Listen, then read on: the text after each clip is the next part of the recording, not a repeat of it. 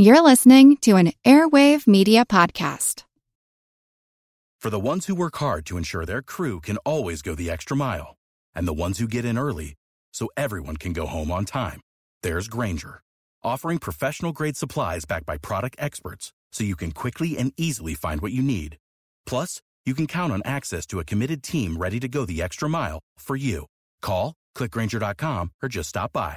Grainger, for the ones who get it done.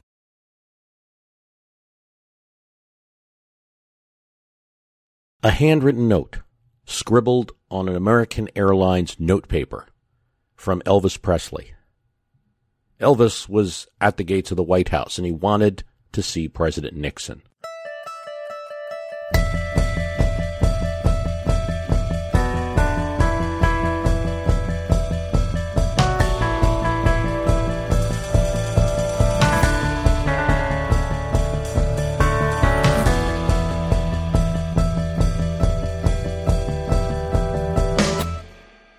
I think it's just the incongruity of it.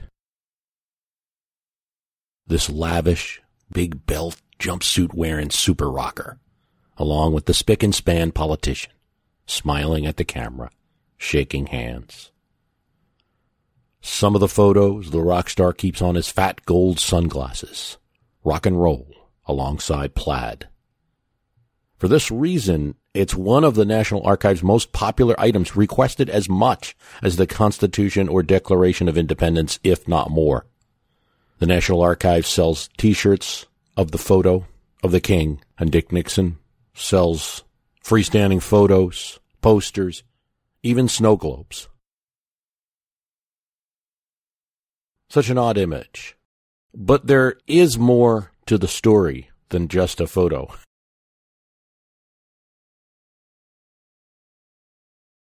Dwight Chapman, the president's appointments secretary, was known as Slick because of his hair. And on December 21st, 1970, Slick would get to pursue one of the most famous parts of his White House career job, the other being his role in Watergate. But this was all prior to that. A handwritten note, scribbled on an American Airlines notepaper, from Elvis Presley. Elvis was at the gates of the White House, and he wanted to see President Nixon. The note was strange. He was offering any services I can to help the country out, and requesting to be made a federal agent at large. He indicated he would be at a nearby hotel. The letter's long, and it's somewhat rambling. It's in poor legible script. But it's important to note from it that this is no social visit that Elvis is playing the President of the United States. It's overtly political. Nixon had just been inaugurated. His inauguration was a statement. There was a campaign that he ran on. He was against the hippies, against the counterculture, the drug culture. There are 6 pages of writing, 6 separate notes, handwritten, kind of scrawled. Elvis was not a letter writer by habit, and his penmanship, particularly in this situation, was poor. Page 1. First, I would like to introduce myself. I'm Elvis Presley, and I admire you and have great respect for your office. I talked to Vice President Agnew in Palm Springs 3 weeks ago and expressed my concern for our country. The drug culture, the hippie elements, the SDS, the Black Panthers, etc., do not consider me as their enemy, or as they would call it, the establishment. I call it America, and I love it. Sir, I can and will be of any service that I can to help the country out. I have no concern or motives other than helping the country out.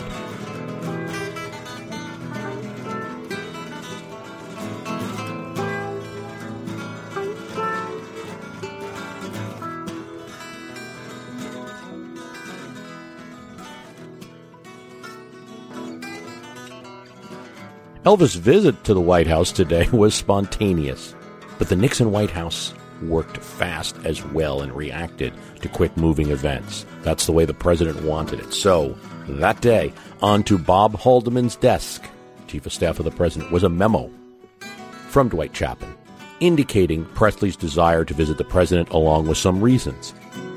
If the president wants to meet some bright young people outside of government, Presley might be the perfect one to start with. Bob Haldeman reads the memo and scrawls in the margin, "You must be kidding." Yet, at the bottom of the memo, he has the option to approve the visit of Presley with the president or disapprove, and his single initial H is in the approve box. So the visit is going to happen. A meeting was set up for 12:30 that day. Elvis appears at noon, wearing his jumpsuit, large gold belt buckle, and sunglasses. He carried a gift for the president, a Colt .45 pistol from his private collection. This is a World War II pistol, a historic one. Secret Service checks it out. It's in a box. Nixon's aide Bud Crow is in the meeting, and Elvis, wanting a visit with the president, is in luck here because Crow is a huge fan. The king of rock and roll and the president of the United States meet in the office, snap the photos. That's the official record of the story, but it leaves some lingering questions. Why does a rock star go and visit the president of the United States? Why was it so rush? Why was he uninvited? Doesn't he have staff, planners, a manager? Wouldn't you think something like this should be organized on behalf of Presley? You'd think it all would be handled better, that maybe Colonel Tom Parker, his manager, would be involved.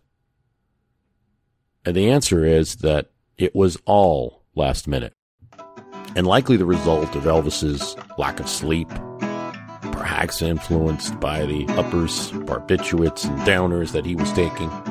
Jerry Schilling is one of Elvis's longtime friends, and he accompanied him on the trip to Washington. He spoke about it. He was a member of what they might call the Memphis Mafia. He was one of Elvis's old Memphis friends. Elvis rarely did anything alone. And even to watch TV, he would have 5 guys with him. But oddly enough, Jerry Schilling, who is a producer and lives in a Hollywood house, Elvis in the past had bought a house for Jerry, gets a phone call.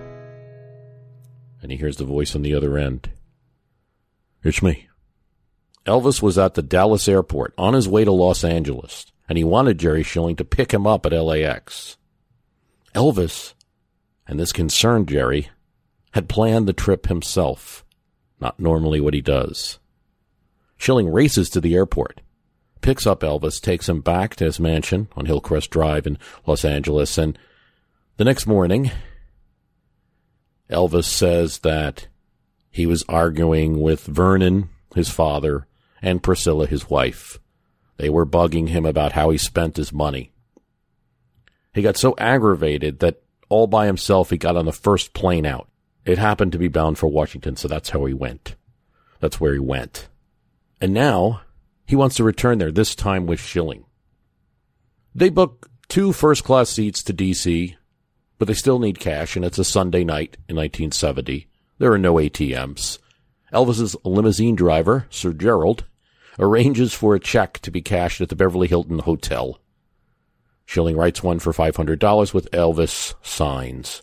Before they leave the house, Elvis history buff grabs his commemorative World War II Colt .45 revolver, bullets included, and stows it in his bag. Now, then, as in now, you weren't allowed to bring guns onto an aircraft, but Elvis was, at this time at least, treated a little differently than other passengers.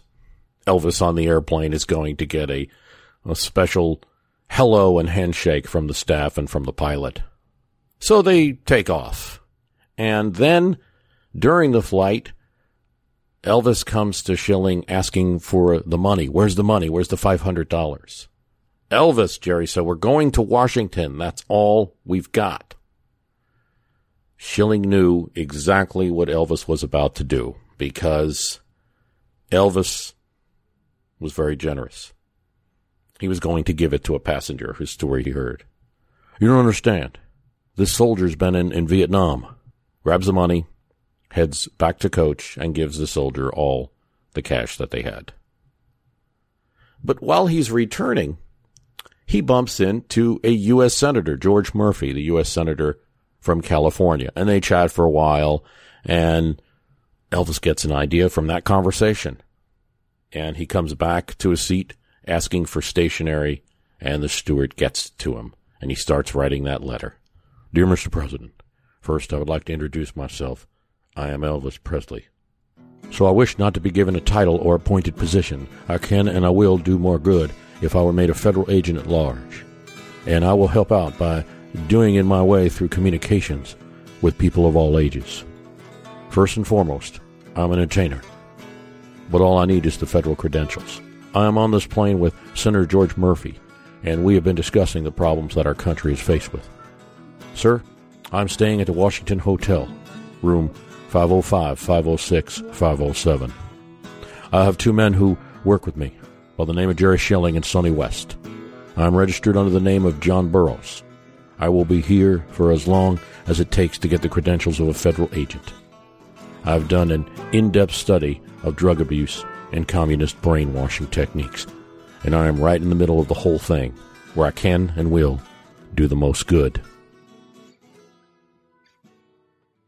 He's at the Washington Hotel, which is not at all very far from the White House, and John Burroughs, the name that he uses to register, as if anyone would be fooled by seeing a cape-wearing, sunglass-wearing, jumpsuit-clad person, but that name was a name from one of his characters in one of the movies that Elvis performed in.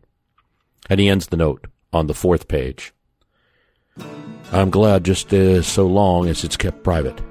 You can have your staff or whomever call me anytime, today, tonight, tomorrow.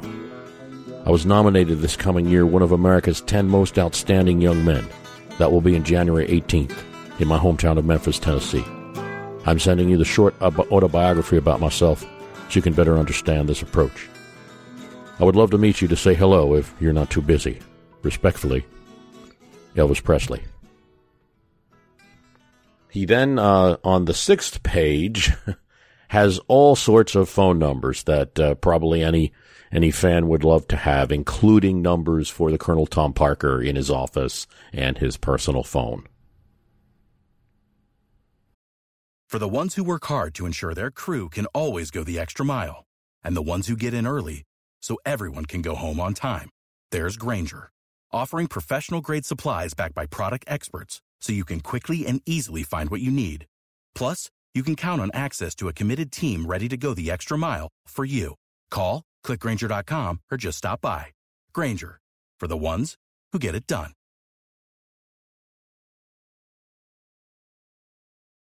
Want to learn how you can make smarter decisions with your money? Well, I've got the podcast for you. I'm Sean Piles, and I host NerdWallet's Smart Money Podcast. On our show, we help listeners like you make the most of your finances. I sit down with NerdWallet's team of nerds, personal finance experts in credit cards, banking, investing, and more. We answer your real-world money questions and break down the latest personal finance news. The nerds will give you the clarity you need by cutting through the clutter and misinformation in today's world of personal finance. We don't promote get-rich-quick schemes or hype unrealistic side hustles. Instead, we offer practical knowledge that you can apply in your everyday life. You'll learn about strategies to help you build your wealth, invest wisely, shop for financial products, and plan for major life events. And you'll walk away with the confidence you need to ensure that your money is always working as hard as you are. So turn to the nerds to answer your real-world money questions and get insights that can help you make the smartest financial decisions for your life. Listen to NerdWallet's Smart Money Podcast wherever you get your podcasts. Now, one thing that doesn't get a lot of discussion about this is the George Murphy connection. George Murphy is a Republican senator from California. I mean, he's not that well known, but he was in some musicals and in some movies, won in 1951, won an Academy Award. He left acting in 51 after that award and then started running in politics. And from 1965 to 1971, he was a U.S. Senator from California. And the person that he defeats is Pierre Salinger, former press secretary in the Kennedy White House, who had been appointed to serve a senator who had died's term. So, Murphy was pro-Nixon. Murphy was pro-Vietnam War. So I think while the whole episode is strange, remembering that some of this idea generated from Elvis having run into a U.S. senator, and his note very much says, to President Nixon via George Murphy. So maybe it takes a little bit of the zaniness out of the idea, even though it's still kind of a crazy event that occurs. The plane lands. It's early in the morning, about 8:30. Limo pulls up to the northwest gate of the White House. Elvis gets out, cape on, jumpsuit on, and hands his letter to a security guard, who is kind of looking at this guy with a cape and saying that this letter has to go to the president. Elvis's friend Jerry Schilling realizes that the guard is thinking this guy looks like Dracula, comes out and kind of explains the situation. This is Elvis Presley. The guard agrees to deliver the letter to the president, and Elvis and Schilling retire to the Hotel Washington to wait. Though it was a surprise, Nixon's aides, who were the ones to get the letter, are attracted to the idea of a meeting. I mean, first of all, because aide Bud Crow is a huge fan, but also because they thought Presley would be a perfect start to the president engaging with some bright young people. Ironically, the other reason that the aides are on board is the concern that Presley expressed in his letter about the drug culture. This is a time when drugs had become powerful symbols of youthful rebellion, political dissent, that they were, and you have to look at it from the point of view of 1970, and this is the Nixon White House, a Republican White House, a conservative approach, law and order candidate, and drugs are seen as the thing that's turning young people, crazy and making them do all sorts of bad things and misbehave. Crow admits later that he had been a little bit of starstruck. He's a huge Elvis fan, and this is the impetus for the meeting. He said it was an opportunity to ask Presley to work with us in bringing a more positive attitude to the young people. Here's what Dwight Chapman, who's also in favor, it suggests to Haldeman. This morning, Bud Crow will have Mr. Presley in and talk to him about drugs and what Presley can do. Bud will also check to see if there's some kind of honorary agent at large or credential of some sort that we can provide for Mr. Presley. After Bud has met with Presley, it's recommended that we have Bud bring Presley in during open hour to meet briefly with the president. You know that several people have mentioned over the past few months that Presley is very pro the president. He wants to keep everything private, and I think we should honor his request. I've talked to Bud Crow about the whole matter, and we both think it would be wrong to push Presley off on the vice president, since it will take very little of the president's time, and it can be extremely beneficial for the president to build some rapport with Presley. So, so we almost had a photo of Elvis and Spiro Agnew instead, right?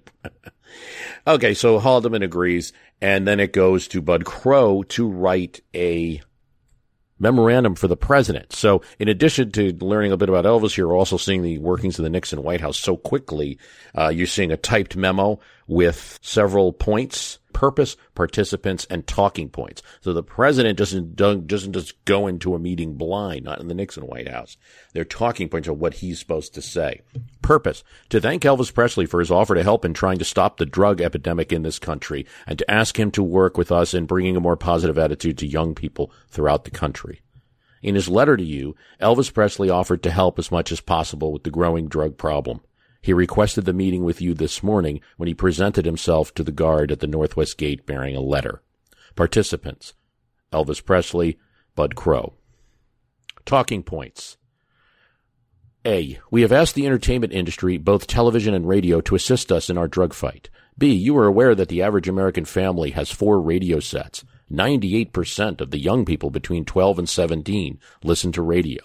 Between the time a child is born and he leaves high school, it's estimated he watches between 15,000 and 20,000 hours of television. That's more time he spends in the classroom. C. The problem is critical. As of December 14th, 1970, 1,022 people died this year in New York alone from just narcotic-related deaths. 208 of these were teenagers. D. 2 of youth's folk heroes, Jimi Hendrix and Janis Joplin, recently died within a period of 2 weeks, reportedly from drug-related causes. Their deaths are a sharp reminder of how rock music culture has been linked to the drug subculture. if our youth are going to emulate the rock music stars, from now on let those stars affirm their conviction that true and lasting talent is the result of self-motivation and discipline and not artificial chemical euphoria. All of this memo prepared all these facts and figures. And item E, suggestions for Presley activities. 1, work with the White House staff. 2, cooperate with and encourage the creation of an hour television special at which Presley narrates as stars such as himself sing popular songs and interpret them. 3, encourage fellow artists to develop new rock musical theme. Get high on life. 4, record an album with the theme Get High on Life at the Federal Narcotic Rehabilitation and Research Facility at Lexington, Kentucky. 5, be a consultant to the Advertising Council on how to communicate anti-drug messages to youth.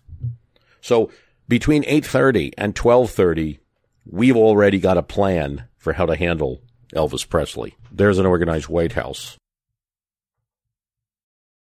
And Presley and Nixon meet. Elvis shows Nixon the extensive collection of police badges he already owned and had stashed conveniently in his person. Bud Crow's letter of how the meeting went afterwards said that they talked about many things, including Elvis has mentioned that he's playing in Las Vegas. Nixon mentions how difficult it is to play in Las Vegas. I'm not sure how he knows that. Nixon indicated that going into the talking points he's been prepared with, that Presley could reach young people. And here Elvis said that he did his thing just by singing. That if he made speeches, he wouldn't reach the young people. He said, according to Crow, that the Beatles were anti-American and had made their money in England and then attacked the country.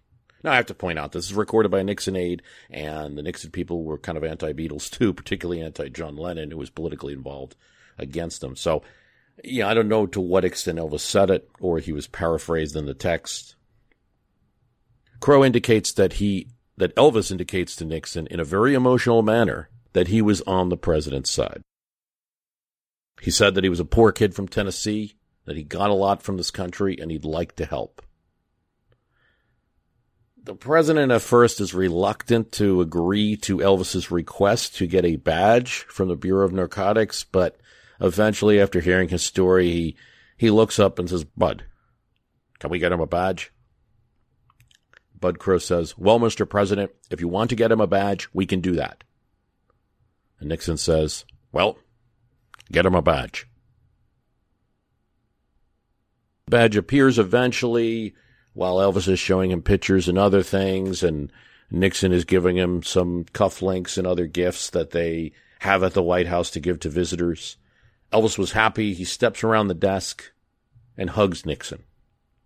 Then asks if he could bring his bodyguards to enjoy the moment, Schilling and West. Bodyguards come in. President went behind his desk, opened up the bottom drawer to give them each a gift. Elvis senses that there's a lot of stuff in that drawer, and he goes behind the desk as the president's taking out the cufflinks and paperweights and golf balls, and Elvis is reaching towards the back of the drawer and taking out the real gold stuff, the valuable presents.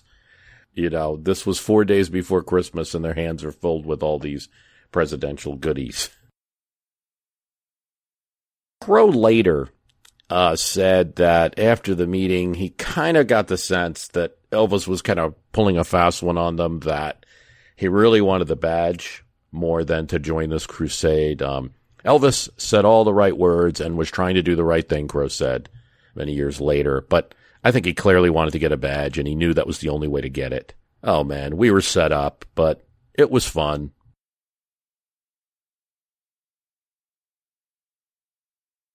So Elvis and his friends leaves this extraordinary visit.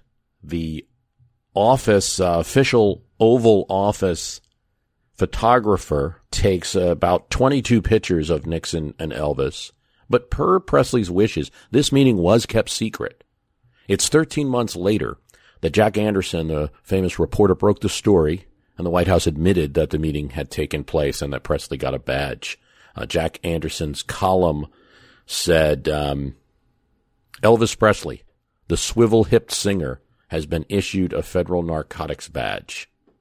He found out about it from Deputy Narcotics Director John Finlater, who had written a memoir and Anderson had gotten hold of the galleys. Probably someone at the publisher sent it to him. Now, Bud Crow's memo had indicated all those ways that they could help and continue the relationship and use Elvis Presley for the Nixon's war on drugs and to have him record a song, Get High on Life and all of that. And none of that really happened. And I think it's a combo that this was a really ad hoc, spontaneous decision from a very busy rock star. And the White House also got caught up increasingly in the re-election and then the Watergate scandal and didn't pick up and follow up on this. Elvis kept his narcotics badge until he died in 1977. It's on display at Graceland. It was just an honorary badge, Crow said later, but he took it to look like he'd been given a real agent's badge. As Crow indicated, there were no federal agents at large. Clint Hill, a Secret Service agent who was in the White House that day, also concurred. Elvis believed he had some authority, which he did not have. He had no power of arrest or any legal authority whatsoever, but he went away happy. According to his ex-wife, Priscilla Presley, in her book, Elvis and Me, the narc badge represented some kind of ultimate power to him. With the badge, he believed he could legally enter any country wearing both guns and carrying any drugs he wished. But it wasn't all sinister. Priscilla indicated in the TV interview in which she read Elvis's letter to Nixon and everything like that and talked about it, that she believed that he was legitimately looking to cut down on crime and street drugs and that he could be an example. And we know, both from what she said and from the interviews with Elvis's doctor, that this was a person that did draw a big separation between street drugs and those drugs that might be considered medicine, even if he was abusing them. There's one final note of Elvis and Nixon. Nixon resigns from office under the threat of impeachment 3.5 years after his meeting with Presley. He's subsequently hospitalized, and Elvis calls him to wish him well.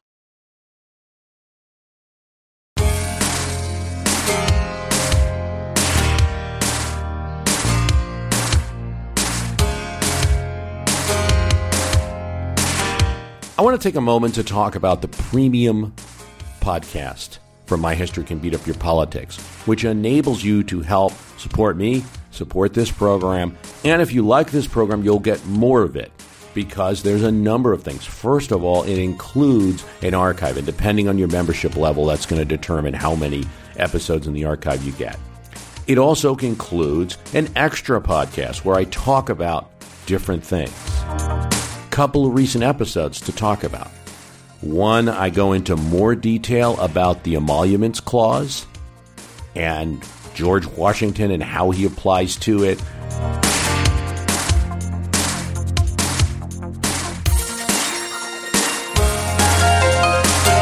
I talk about Samantha Smith, a young child who in 1983 writes a letter to the leader of the Soviet Union and what happened from there.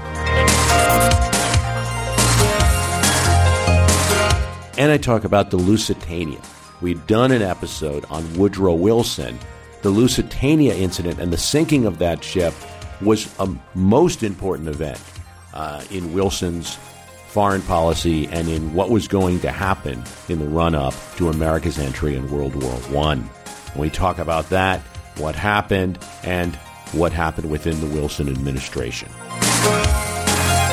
That's just 3 examples of multiple content items. There's over 45 content items in the library for the premium podcast alone, not even including archives that you're going to get for the past episodes. So please strongly consider the premium podcast from My History Can Beat Up Your Politics. Can be as little as $2 a month. www.myhistorycanbeatupyourpoliticspremium.com.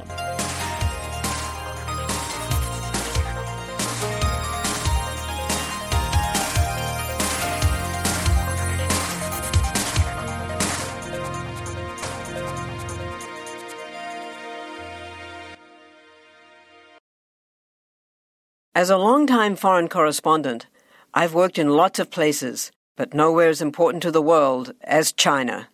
I'm Jane Perlez, former Beijing bureau chief for the New York Times. Join me on my new podcast, Face Off, U.S. versus China, where I'll take you behind the scenes in the tumultuous U.S.-China relationship. Find Face Off wherever you get your podcasts.